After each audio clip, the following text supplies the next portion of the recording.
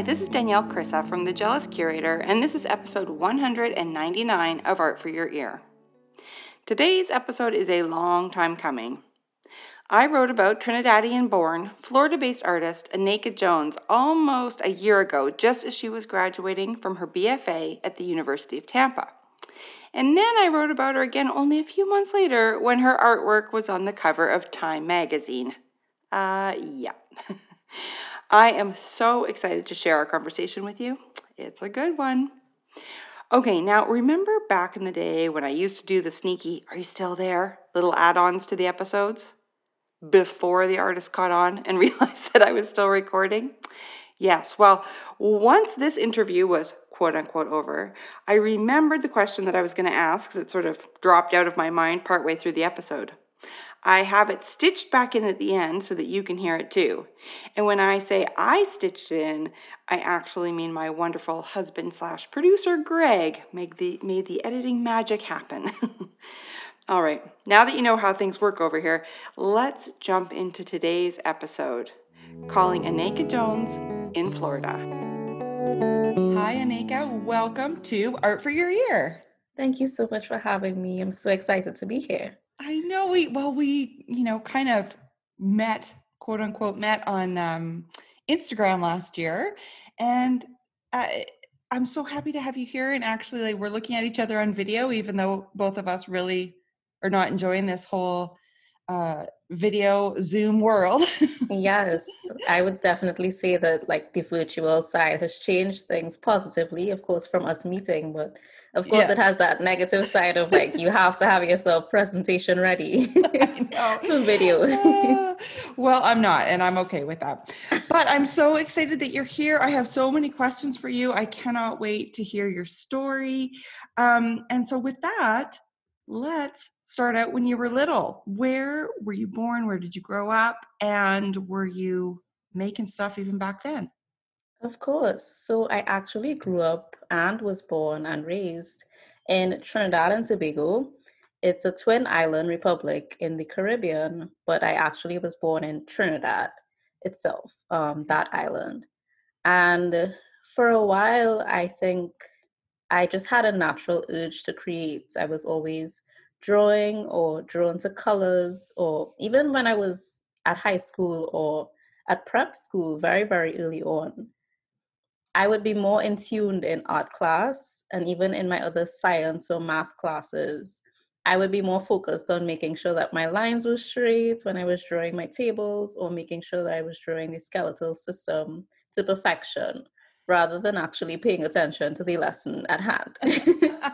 So I think that kind of developed and transformed into the artist that I am today because one, I'm not too good with sciences, anything dealing with science. You can ask me and I'm like, I'm a blank because I just wasn't paying attention.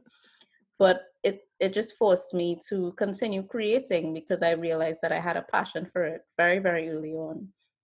And I was always influenced by the Caribbean culture and the Trinidadian culture and the colors and different ethnicities, just because Trinidad was a melting pot of different people. It's not just people of African descent, different cultures. And that kind of was embedded in my work very, very early on and kind of transformed into what I create today.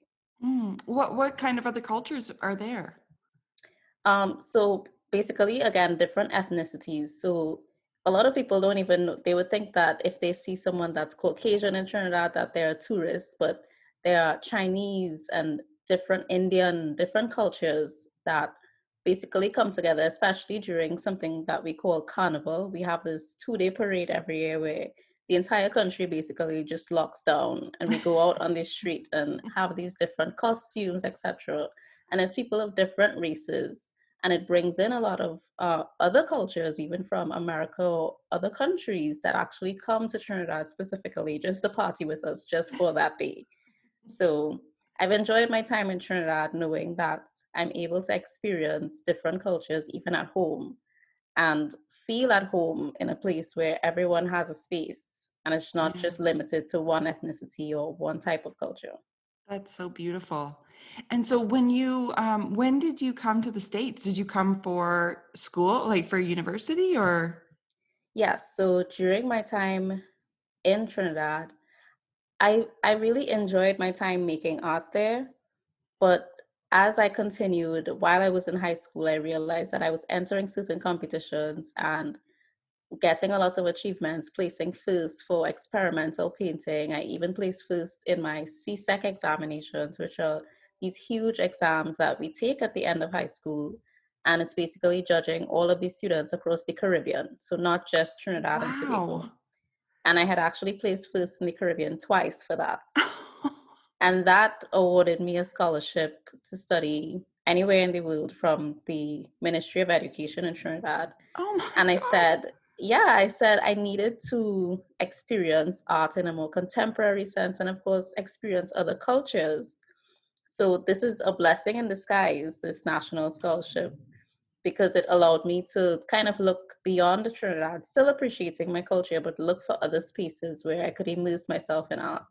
And that's when I discovered Tampa and Florida, and it being kind of home away from home in terms of the similarities of the weather, one. Yes. I know that I could not survive, literally, I cannot survive somewhere that's way too cold. I was like, yeah, I Um, guess New York's off the list. Yes, definitely. A lot of people were telling me you should go to New York. Like that's where like the art scene is really like you're gonna be successful there for sure. And I'm like, yeah, it's a bit too busy for me, and the weather is it's a bit too much.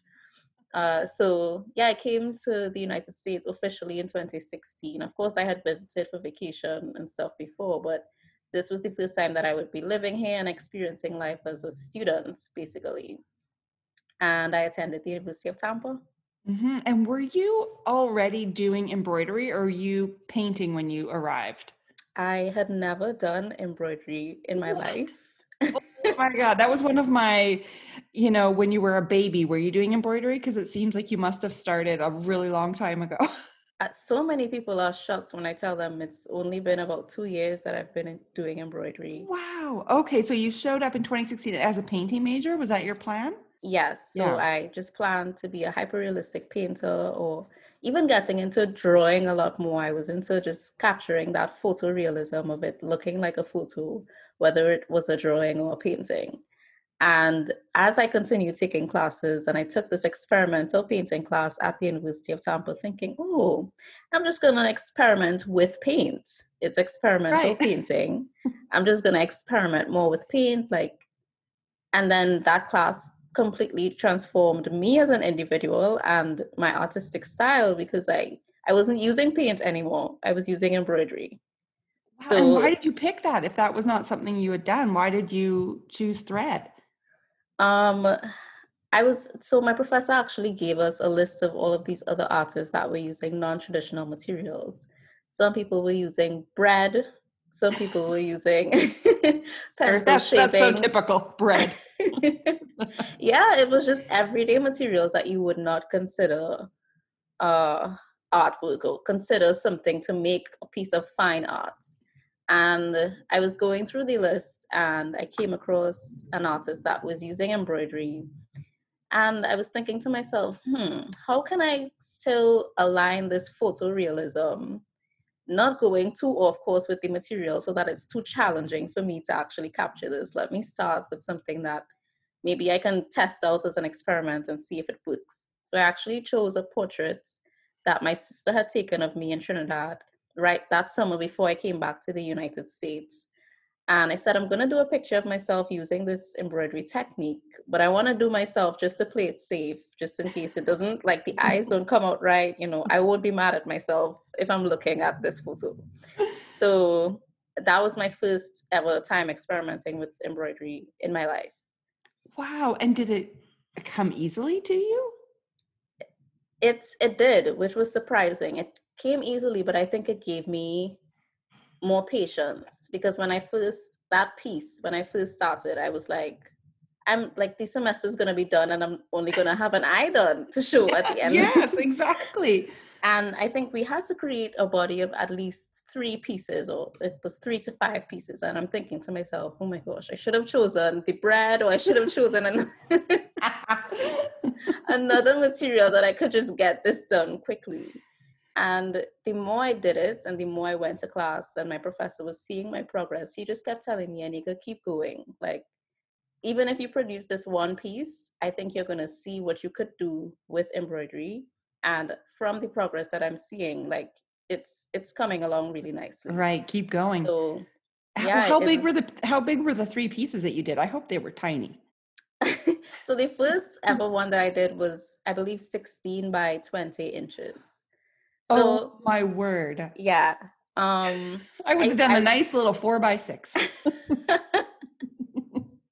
I should have. It was either the bread or like going smaller. Either Yeah. way, I think that would have been a better choice. But I'm still happy that I was able to like experiment and notice that I had again that natural urge to just continue stitching in the canvas regardless of how long it took me. Yeah, and that's what an amazing professor too, to see that this was actually working for you. And what a cool class to Yeah, sort I of think force you to have to think outside the box. that was one of my favorite classes at the University of Yeah. Tampa, hands So, down. was that in 2018? Were you a couple of years into school when you did that? Yeah, I think that was in 2018. Yeah, because Yeah, that would make it the 2 or 3 years that I've been doing right. embroidery. And so after that, because I know you still have paint in your work, but after that, was embroidery in everything that you did after that? Yeah, mostly every single piece. I think now I would call myself like a full-time embroidery artist. I Yeah, wouldn't necessarily say I'm a painter. I still do paintings in terms of like commissions, or I'll do paint and try to mix it with something else, try to mix it with embroidery. I don't think I could ever just see myself doing flat paintings ever again. right. You've opened the the window, and that's the end of that. Yeah, And so, one of the really beautiful things about your work is the way that you can tell that you were a realist painter before because of the way that you kind of blend the thread, right. to get the color. So that's why I can't believe you've been doing this for such a short time, because I mean, every new piece must be an experiment in a way to kind of hone your craft and figure out how to blend. And um, so when you first started doing it, were you already trying to blend like that? I think when I first started doing it, what I actually did was went to Walmart and just picked up the cheapest pack of embroidery floss that I could get, because I'm like, I know I'm probably going to mess this up. And since I'm just doing my self portrait, I want to play it safe. And so the colors in that set were very limited. Mm, And with paint, I just have the ability to mix whatever color I want, regardless of how limited the purity of the paint is. I'm still able to like dip into different colors and mix that color that I actually want. Whereas with embroidery thread, I just have that one string and it's that color. It's not going to change. right. And so at the start, I don't think I was into capturing skin tones as much. I think I just wanted to know, how could I manipulate these colors so that I could kind of like overlap certain colors or put one color next to each other so that it gives the illusion that it is shading, or it gives the illusion that there are hues or it's changing in skin tone where it's lighter on the face or darker on the face. And I wasn't necessarily using browns or different colors that you would see in my actual skin tone. It was pinks and yellows, and that was kind of just a combination of all of those different colors that I was limited by. And that kind of created that shading effect. Wow. And then so when you're like, okay, this is a thing that I'm going to be doing now, did you go and buy all of the colors of the thread? Uh, I think eventually I started kind of pushing myself to incorporate different colors and different shades. So now I definitely have a larger stock than just what I bought from Walmart initially. Yeah. But I think as I grow and as I experiment, I'll continue to add more things, and not just focusing on embroidery, adding more materials, rope, yarn, etc. Kind Mm, of combining that. I think that's what I'm focusing on right now. yeah. And condoms. And condoms. So let's talk about the condoms. That was during school still. And I should Yes. point out to everyone, you just graduated a year ago. Yes, Not during a even a year ago. pandemic. Yeah, during the pandemic. I know you didn't get your ceremony, like nothing. I know it's just heartbreaking. That didn't stop you from getting a lot of attention as you graduated, though. But anyway, so when did condoms show up? So condoms actually show up before I actually started with embroidery. Oh, I I believe this was maybe another experimental class. I can't remember the name of it, forgive me. But it was a class that required you not necessarily to not use paint or to use a non-traditional material, but it required you to think outside of the box and think about what you truly wanted to create as an artist. mm. So my professor actually did interviews with us individually and kind of spoke to us about what we were influenced by, what we wanted our artwork to speak about. And then he actually just emailed us whatever material that we needed to get. Oh, So based on that interview based that on he that had. interview. Oh my gosh. Okay. So, I did the interview, I spoke with him, answered all of his questions. I thought I thought it went well. And then, I went home and then I opened my laptop the next day and then I see the email headline as like materials for next assignment. And the first line is gather hundreds of condoms. So I'm like looking around and I'm like, maybe he sent this email to me in error. Like, I don't know if this was meant for me. So I'm like, okay, maybe I should just go into school, not respond to the email. I'll go into school and like ask him if, this was meant for me. Maybe there's a mix up or whatever. So I go to class the next day and I'm asking everyone what materials they got. And people are like, oh, I got cups or, regular things that regular students would get for an assignment. And then he actually came up to me and he was like, did you get my email with the condoms? So I had to kind of try to figure out a way to remember what I had spoken about in that interview and connect it to these materials because he wasn't giving any further instruction. He just gave you the materials and you had to come up with that concept and find a way to connect it with your work. And so at the time, I remember speaking about women and women's rights and what was happening with women at the time and the rise of sex trafficking and the rise of young girls going missing, etc. And the more research that I did is the more that I realized that I could use these condoms as a symbol of sex, but kind of incorporate that into a composition that uses symbolism and the same portraiture, the same realism that I wanted to capture before, combining all of those things to create this series of work that highlighted these victims of sexual abuse and highlighting that narrative of raising awareness about sex trafficking and human trafficking. And yeah, it just kind of came full circle. Literally a circle. They look like polka dots all over it. Okay, where did you go to get hundreds of condoms? That was the next thing why I didn't respond to the email because I'm Walmart? like, this guy is crazy if he thinks I'm gonna go to Walmart and be like, hi, can I have hundreds of condoms, please? It's gonna be a big weekend, everybody. So the first time I was so embarrassed by it that I actually just ordered them in bulk on Amazon. So there you go. I love it. So that I didn't have to like actually go in person and ask anyone for anything. Oh my God. That is hilarious. Okay, so did you because I know they're all very colorful. I haven't looked closely enough. Did you paint them or did you order the colors that you wanted?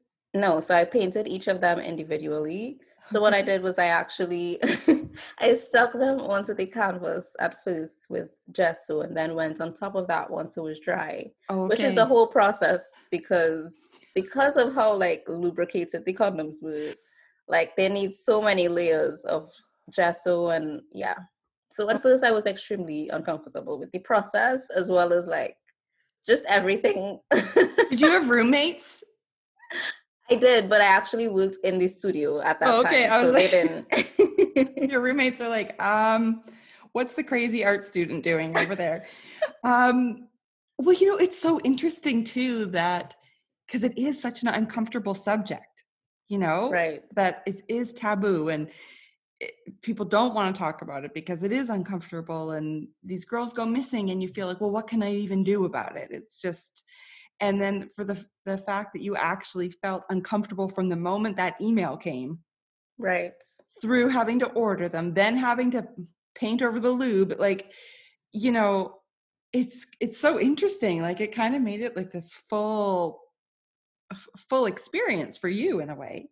Of course. And then me having my Caribbean background, telling my parents that, like, Caribbean parents, well, most Caribbean parents are pretty strict. So, and my parents were those types of parents. So when I first told them about it, they were like, huh? What do you mean you're going to be using condoms? Like, I I've don't. moved to America and I just ordered 300 condoms on Amazon. I won't be coming home soon. Yeah, so at first it was hard for them as well, knowing that their daughter's in a totally different country. And she originally went over there just doing paintings, colorful paintings, and now she's flipped to working with condoms. Yeah. But I think That a once male they, professor suggested she buy. right, right. Right. Like, if that had come from a female professor, it would have had a different vibe, I think so. you Yeah. know?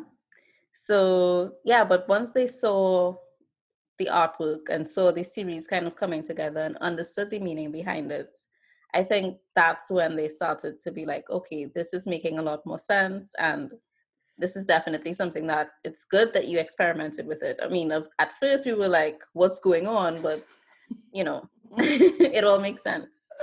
Do you have siblings? I do. I have 3 older sisters. And are any of them in the arts? No, not really. They're more into maybe like interior design or um, salon stuff or very critical thinking. But I think I am the only one that's really like hands-on artsy artist. Right. And you're the Yeah. baby. Yes. And I'm Yeah. the So this last. is a lot for parents to take in. Like, if Yes, you'd had older siblings who'd kind of like, paved the way, but this is new information. definitely. Definitely. And so why, what was it about that time that was making you think about all these issues with sex trafficking and things like that? What was going on that made you, answer those questions that way? I think at the time in 2016, when I was making my transition from Trinidad and Tobago into the US, again, there was people were speaking about it, but it wasn't being spoken about and kept in the media for a long time. So it would be issues of these girls maybe going for interviews and then they wouldn't turn up and they would go missing, or kidnappings. And you were hearing certain people mentioning, oh, there's human trafficking, you shouldn't go here. And my parents were just becoming a lot more strict with having me go out with my friends and staying out too late, etc. And then when I came to the US, I'm like, oh, thank God, like I can be free. I don't have my parents over me, um, and telling me, what time I should be home and I should be safe and all of that. But at the time when you're young, you just want to have fun and you're exploring. But when I really sat down and thought about it and really started doing my research, I realized that there were these high statistics about, young girls and women being used for sex trafficking, basically just being sold as commodities.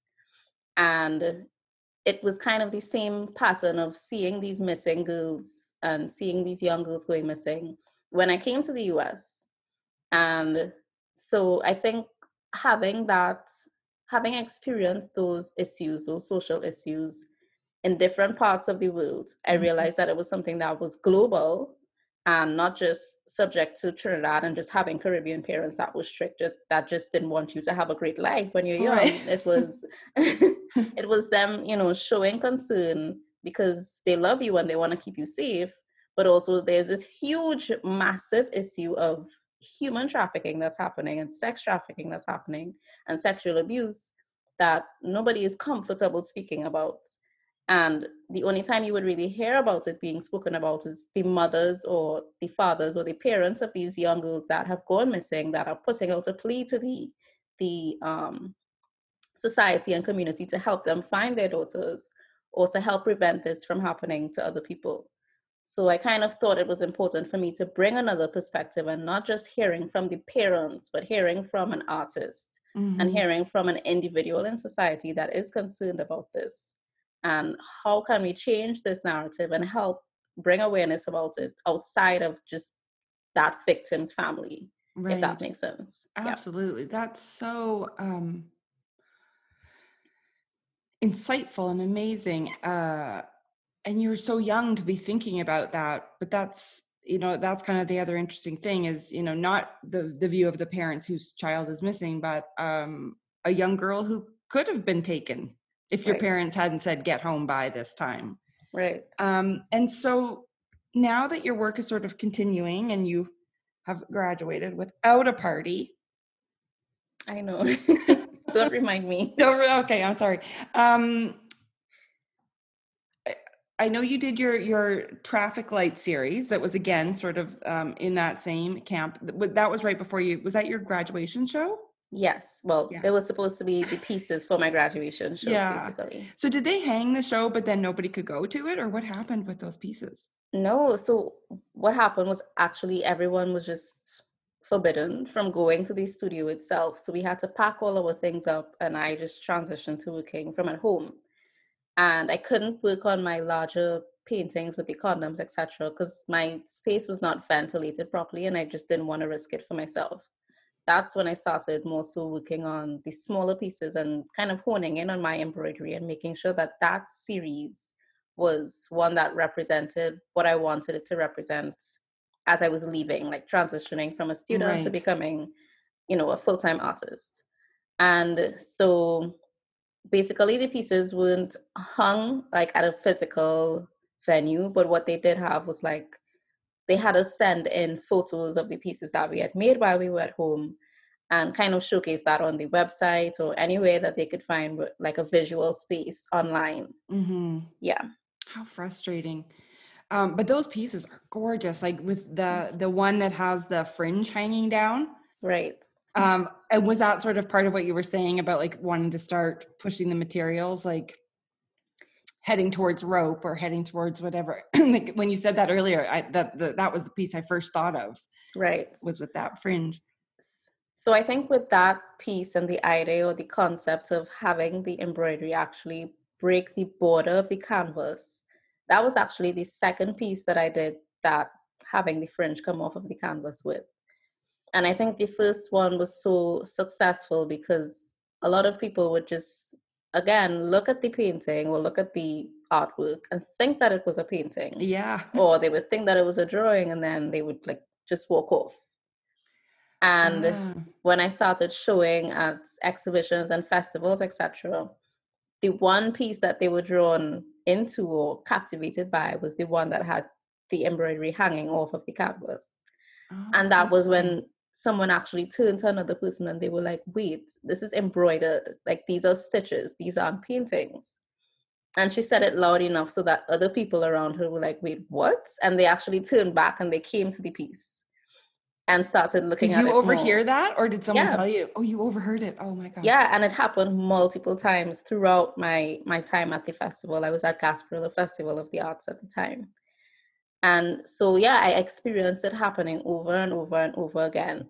And I realized that it was something that allowed people to notice the material, but also it was that metaphor of breaking the cycle of this thing happening over and over and over again. And we mentioning it for a short period of time, but not speaking about it from different perspectives. Mm. And so with my Targets Variegated series, I thought I needed to bring back that concept of having it break the border, that red border that you see on each of the pieces, kind of like girls or women breaking that silence. Mm. And of course, breaking the cycle, but also hinting that, hey, this is a different material. It's not painted. Each stitch is intentional in this portrait, and you need to pay attention to the details and the texture, but go behind that and look at the symbolism in the piece and try to understand the story that it's telling. Mm-hmm. Wow. So I'll tell you, when I was graduating from art school, I was not this smart. This is so well thought out. And do you find, like, were you is this just how you've thought? Like, is this just how you think? Or did you find that the professors were really great and kind of pushed you to think conceptually? I think very early on, my work was narrative in the sense that when I created work when I was in Trinidad and, excuse me, transitioning into the US, I was painting portraits of these people, capturing these scenes of everyday life. So, like a scene with my sisters, my mother had this photo of my sisters after they had attended church. And they were at home just looking at different photos on the table in their like church dresses and had their hair done for church, everything. And that picture, like just capturing those moments of time in Trinidad was something that I was into, capturing moments from the street parade, etc. That was what I would look at and paint. And so my work was very narrative at first, but I don't think it was rooted in activism. And I Mm. think when I came to the University of Tampa and I transitioned, my professors saw that I had the potential. Um, because when they would give me assignments, I never really thought of my assignments as assignments. I thought of it as, okay, this is another work of art that I'm going to create. You know, how can I really develop this so that I'm telling a story, but you can look at it and you know that it's a piece from Nneka Jones. Mm-hmm. And so with specific assignments, yes, each student would do or incorporate their own artistic style into the assignment. But I think that's when I started really doing my research before I created a piece. And that's when I started saying, okay, there's an issue of colorism within the Black community or the Latino community where, you know, certain preferences of dark skinned people are preferred or lighter skinned people are preferred, or there's a spectrum where, you know, there were just discrimination in terms of that. Or I would focus on, again, on the issue of women. And I think little hints of me doing my research and getting the prompts from my professors for these assignments, whether it's in the form of just an interview and then they give me their material, or, you know, they sit down and they speak with me about what material I chose, that's when my work really started to transform from just being narrative to being a vehicle for activism. Mm-hmm. So I think they kind of gave me that push, but it was always there naturally. They just kind of brought it out by these different hints or different assignments. Mm-hmm. And speaking on race, did you what was it like in Trinidad versus being in Florida? Like in Trinidad, did you ever experience, like, was there that sort of issue of skin color, or was it enough of a melting pot that that didn't matter? No, it was the same issue of, you know, even from a very young age, like being in high school, there would be children that would make comments about, oh, your skin is so dark, or you shouldn't stay out in the sun for too long, um, or you can't get a tan because you're so dark, or they'll pick on the lighter skinned students and be like, oh, you're acting like a white girl, or, you know, making certain different comments that of course would make students or young children at that time uncomfortable, and those things stick with you throughout your adult life. And so even though it was a melting pot, again, there's this beauty in me wanting to capture my sisters in that photo and wanting to capture these smiles in the street parade. But there's also the ugly side of things that people don't want to address, where there's the issue of colorism or the issue of um, discrimination just based on ethnicity or culture or whatever. And I think I had seen that in Trinidad as well as in the United States. Mm-hmm. Ugh. Well, let's let that lead us into you stitching a piece of the American flag for the cover of Time magazine. Right. Because that happened as you're graduating, and Black Lives Matter was in full force. And first of all, how did that come about? Had you graduated when they reached out to you to do that? Yes, I believe it was 3 months after graduation. And so after I had graduated, I actually graduated from the University of Tampa with my BFA, but also a minor in marketing. So And smart. yes, I think Every artist should have a minor in marketing. I read that on your resume and I was like, oh, that's just so smart. yeah. So I think the minor in marketing kind of helps me push my brand side of it, whereas the artist part just, of course, is my technical skill and me being able to create pieces. But losing my graduation and losing the final show, I started thinking of ways that I can still get my artwork out there, regardless of if I'm not able to have that in-person interaction and be at festivals or be at exhibitions. And so I started posting a lot more on Instagram and posting a lot more on Facebook as well. And what I do with my Instagram is post the process or the progress of my work. A lot of artists usually just post the final piece, but I think with my Instagram, it's different in the sense that you get to kind of develop the piece with me and see how things actually come about and notice the material before it's actually final. Right. And so I just continued posting and posting, and a lot more things were happening around the time just because of the pandemic. Of course, the situation with George Floyd had brought about these massive protests about, Black Lives Matter and all of these different social issues that were going on at the time. And it was just very chaotic. And I sat for a while and I thought to myself, I wanted to take a break from the embroidery and I wanted to create a painting again because I had just been doing embroidery for so long, but being inside for so long and just focusing on doing that embroidery series, I wanted something different and outside to just give me a sense of a new environment. And I actually decided to paint a portrait of George Floyd and record that process and me actually in action of doing the work. And I posted that on Instagram, of course, making the statement that Black lives do matter and capturing him as people would have seen him before he had passed and that essence of him as a person. And I think from me posting the continuous images as well as posting that video, it captured the attention of a director from Time Magazine. His name is Victor Williams. And he sent me an email initially speaking about how he had seen my work and he had seen the embroidered pieces and again thought that they were paintings.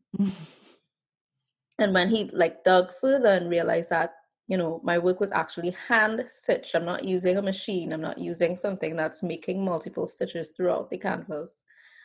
He knew that he wanted to do something in connection with time, specifically for that issue that they were putting out, especially with all of the chaos that was happening.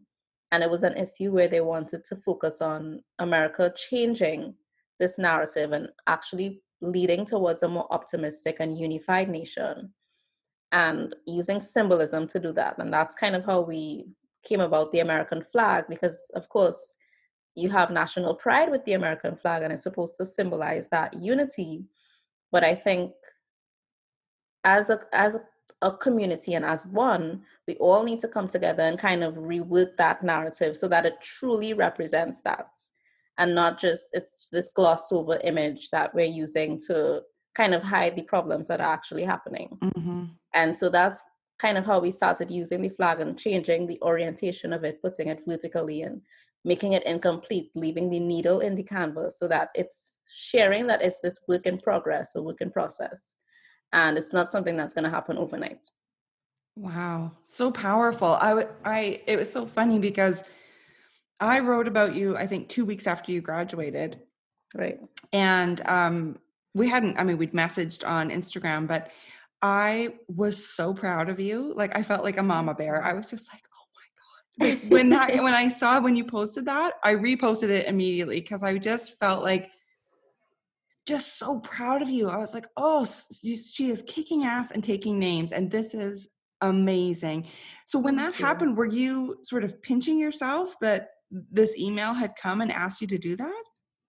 Yeah, so I've never told this story before. Maybe I've told it to a couple of people in my closest circle, but this was actually the second time that Victor was reaching out to me for this cover.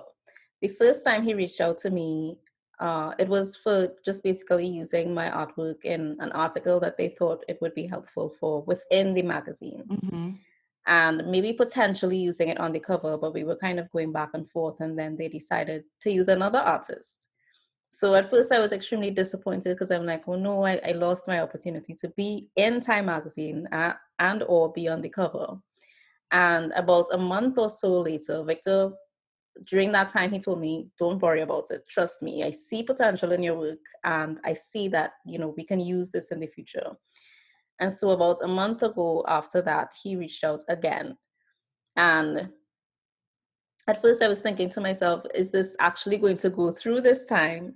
Because one, the first time I didn't even believe it was him or that he was real when he reached out to me. I thought like somebody was actually just pulling a scam on me. Yeah, I would think exactly the same thing. Yeah, because he just messaged through, well, I saw the message come through via email. And I'm thinking to myself, is this how time usually contacts people? Like, how would they select me of all people? Like, I just graduated. Wait I a don't minute. Are have. you a Nigerian prince and now you want my bank account info? Right. What's going on here? Right. So at first I was just extremely skeptical. But the second time around, we video called and everything so that I made sure that everything was legit before I sat down and made this artwork. And then my Right. work is all over the place and I'm not getting credit for it, or it is a scam, Right. So that feeling was just, one was a feeling of me having doubt that this was actually happening, but also feeling like, is this a scam? I need to do my research. I need to make sure. But then that kind of changed as I saw my work on the cover. It changed to like this blissful feeling and just feeling very rewarding and proud that even as a Caribbean artist and as a Trinidadian artist, me making the American flag, I don't think I had received any like feedback or negative feedback that said, oh, you're Trinidadian, you shouldn't be doing the American flag. Were you And that that? I was the night of making the piece because I was thinking, the flag is not in its normal orientation. I'm changing the colors. It's not as it usually is. What are people going to think of this piece? But then I thought to myself as well, it's not that you're damaging the flag or trying to portray it in a negative way. There's a reason that you're doing this, and it's so that there's optimism for a better future and a more unified nation for America. Mm-hmm. And you've been in America for about 4 years, 3 years now as a student. So you are a part of this culture, regardless of if you're Trinidadian, regardless of if you're from the Caribbean. I'm still a part of it. And so I was kind of anticipating a little bit about negative feedback, but from what I have seen at least, no one has reached out to me and said, oh, you shouldn't have done that, or, which is, I think I'm very proud of that. Mm-hmm. What did your parents think? Oh my gosh. So I actually kept it from them until the morning of, until I saw my work on the cover. They Yeah. posted it and tagged me. I called my mother because I was having a conversation with her before, and I think I told her that I had a surprise for her later this week because I wasn't sure when they were going to post it. Right. And as soon as I came off the phone with her, I saw my Instagram like blowing up. So I immediately checked what I was tagged in, and I saw that Time had posted it. And I called her back right away and I was like, the surprise is here. I'm on the cover of Time magazine. And her mouth made an O, her jaw dropped. She was like, I can't believe it. So she doesn't have an Instagram herself. So she went on my sister's Instagram and they were like going through and showing her. But both of my parents, my dad, I don't think he was there at the time, but I know that he has an Instagram as well. Like he's making sure and checking. He was telling me, oh my God, your followers are going up by basically by the second at that time. So they were both very proud of me. That's amazing. Okay, so how do you come off of that?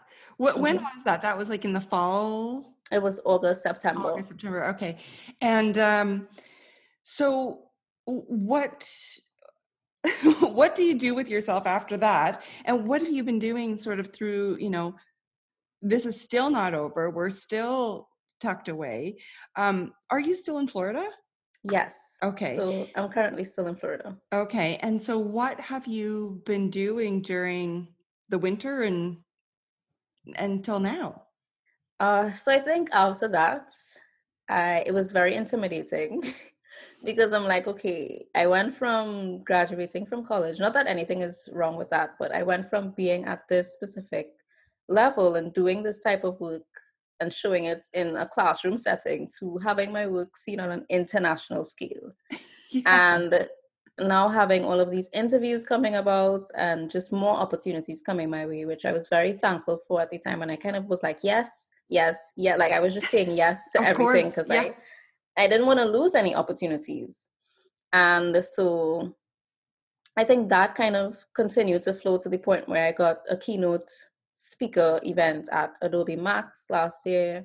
And I was able to work with a commission painting for the Washington Post. And so now I'm just kind of trying to continue making artwork and kind of keep up with myself, because I don't want to be that artist that, okay, you made the cover of Time and then you fell off.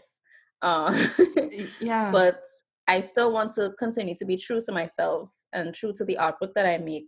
And from that, I think I want those opportunities to come. I don't want my work Right. to change to the point where I'm just making work for different publications. That may work for some others, nothing's wrong with that. But for me specifically, I want to make work that's true to me, and then those opportunities come from that. Yeah. And what are So you focusing on right now, sort of conceptually wise and materials? right now it's again embroidery, but Yeah. I'm kind of broadening and expanding into experimenting with different ropes. I'm actually currently I did a shoot yesterday for a project with Save the Children that I can't give too much details about, but it's a huge project and it's very emotional. And I'm glad that I'm able to still again use my artistic style and the materials that I use, but kind of incorporating different materials. And I'm now actually working with silhouettes. So yes, I'm focused still on capturing the realism in my artwork and that kind of portraitist style. But I want to push myself beyond just being comfortable with making portraits. I think like my best work comes when I experiment. So I want to continue to experiment with silhouettes and fabrics and collages, kind of just seeing where my work could go from now. That's a great lesson to come away from school with, is that because so many people are afraid to experiment, Yep. and I am absolutely one of those people too. It's like I think that I love control. Any Right. anxiety I have comes from lack of control. And so experimenting, when you're really good at one thing, trying to do something that's so different, like incorporating hundreds of condoms or painting with thread or whatever it is, it's a leap, Yeah. but the thing is, if you mess up, like if it doesn't work, okay, Right. like nothing happens. Right. And I think that we're all taught to do things really well. And so it is scary to be like, oh, this might be a giant mess. Right. And I think but you're right. That's where the happy accidents come from. And that's where, your work gets pushed further. And it's so, if everybody could take a page out of that book, A lot more people would be making great arts, because it's yeah, those mess ups that lead to like the best pieces that you've ever created. So yeah, absolutely. So what was I just going to ask you? Time Magazine. Oh, and I had a question. Speaking of Instagram and sharing what you're doing on Instagram, I saw the mhm, piece with the gigantic zipper. Is right. that zipper painted or is that a gigantic zipper? It's painted. So many Wow. people actually reached out to me and they were like, we thought that this was actually like you took a zipper and just like stuck it onto the canvas. I'm like, no. I sat down for literally hours painting individually each highlight in the metal part of the zipper. Like it's painted. Yeah. Wow, it's really cool. But like, there's a thing that you could do. You could get a fabrication studio to make you a gigantic zipper. Right. Get Right. that right on there. Um, so cool. And so when you are stitching for hours and hours or painting highlights for hours and hours, do you just kind of get into a zone, or do you ever get bored and think, oh gosh, why did I make this, huge? Or do you just kind of get into a flow? I think before I start, I get into a flow. And then I'm able to continue that flow as I'm in the creative process of actually making the artwork. If I don't feel like painting or doing embroidery or sitting at a desk for a day making art, I don't do it. Because if I force myself to do it, then I'm going to get bored and then I'm going to get frustrated and then I'm just going to like try to do stuff to finish the piece and it's not going to look good. Right. So I've learned from my experiences and just feeling how I feel. I need to be in that zone before I start Yeah. creating. And so what do you do on those days when, because a lot of people feel this weird pressure that you're supposed to, make every day. And, I like the idea of being creatively present every day. That doesn't mean that you need to, be sitting there for 8 hours a day, but, maybe you tidy your studio, or maybe you go order more paint or whatever it is. But what do you do on the days where you're not in that zone? I think maybe just relax, sometimes watch a movie or get other stuff done because, of course, it's not just making artwork that's part of having an art business. You have administrative stuff, emails, etc. So just taking a break, I think, is important. And I'm telling myself this, but I'm hoping that I'm actually internalizing it because, like you said, like sometimes you're just going 8 or more hours a day. Sometimes I'll sit down for probably 13 hours a day stitching, and that is what creates the for the next day. It's terrible because I'm like totally checked out. Yeah. So Do your I hands ever hurt? when I first started, yes, because it was just a different process for me. Everything was weird with the positioning. Like my elbow was like, what's going on? My shoulder was like, we're not connected.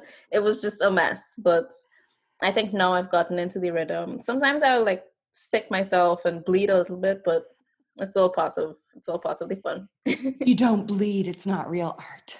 Right. A few drips on the canvas just to really prove that you were there and in it. My artistic signature in the back. Yeah, exactly. I've been working with broken ceramics lately, and Right. sometimes when I pick them up, I'll cut myself, right? Oh, geez. And I was like, look at that.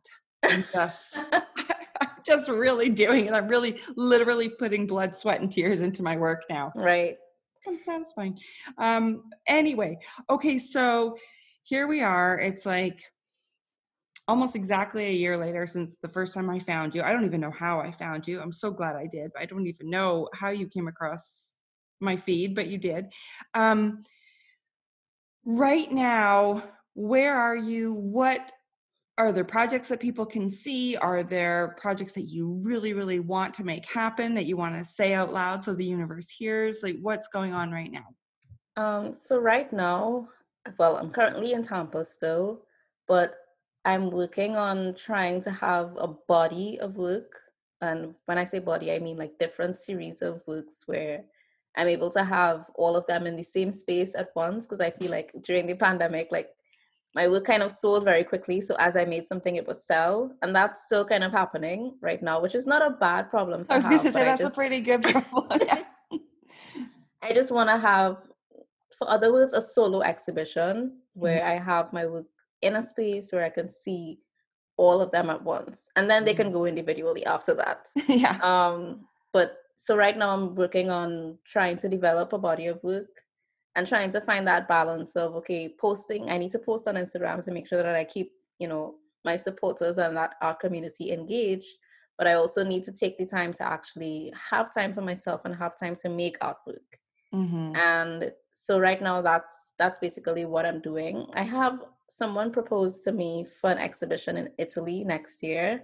So I'm trying right now to kind of raise funds because I know that's going to cost me a lot with shipping the artwork and if it's an installation that I decide to do, etc. So kind of working my way up to that Yeah. next year. Oh, good for you.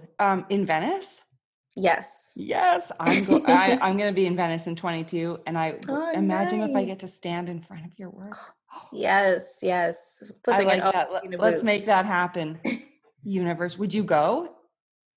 If I can, yes, most Yeah. definitely. I think I've always wanted to go to Italy. So, one, going to Italy checked off my bucket list, and two, exhibiting there. Yeah, It's no crazy. kidding. No kidding. All this to say, I really hope I get to stand in front of your work in Italy and maybe even with you. And then we go for fancy tiny coffee. Yes, yes. Yes, yes. We're claiming it. Speaking of coffee, I've kept you for an hour, but we just have to quickly do the not so speedy speed round. Sounds good. Okay. So first question, coffee or tea? Coffee. Okay. Is coffee a thing in Trinidad? Is that like a, Mm, it's not. I'm not really a big coffee person, but I'm not a tea person either. I would prefer like I don't know, coffee and like a frap or like some kind of not like straight coffee, like but some tea sort is of ice more. cream and whipped cream situation? Yes, Yes, yes. fair enough. Fair enough. Um, First car you ever had?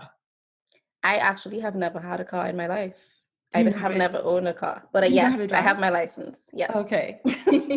I was thinking that because I was like, I bet she wouldn't have really needed one in Trinidad. And then you get to university, like I didn't have a car in university because you just walk to school or take the bus or whatever. Right. I lived on campus, so. Yeah, yeah. All right, fair enough. Okay, final question, pandemic question. If you Mhm. could go anywhere right now, you could just go to the airport, hop on a plane, where would you go? That is a great question.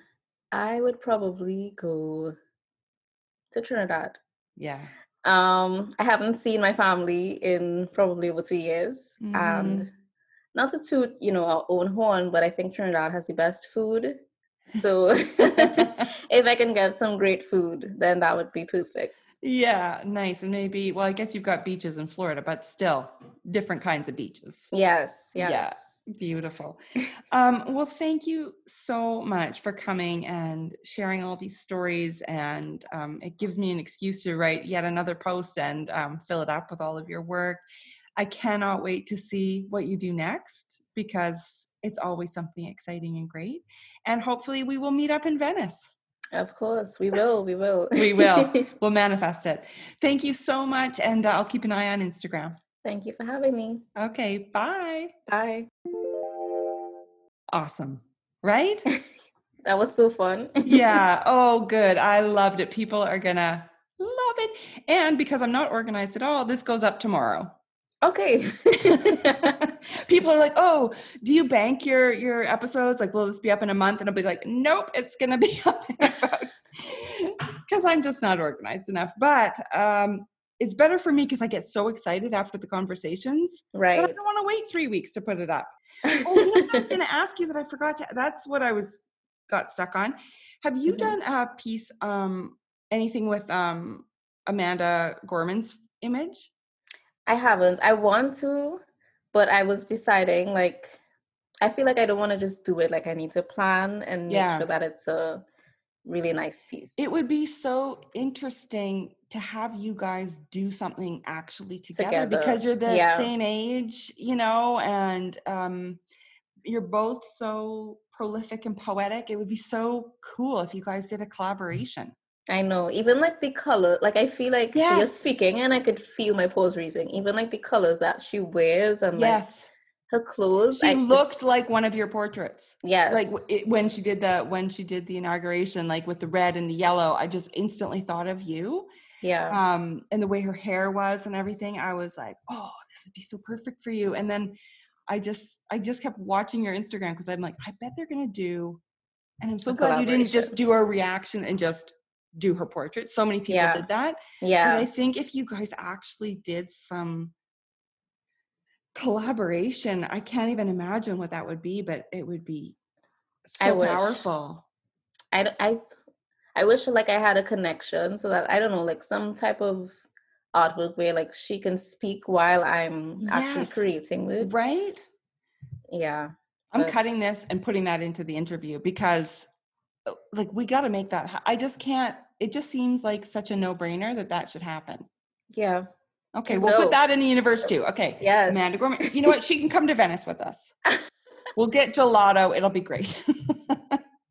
A Canadian, Right. an American, and then And a him, Trinidadian. Trinidadian. Trinidadian, Yeah, yes. see, now there's That's a a melting grouping. pot. Yeah. Yeah.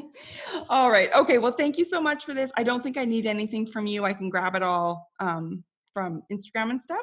And Sounds good. yeah, you'll just see the post go up. I'll email you the link. Sounds good. Thank you so Okay. Thank much. you so much. Have a lovely rest of your day. You too. Okay. Bye. Bye.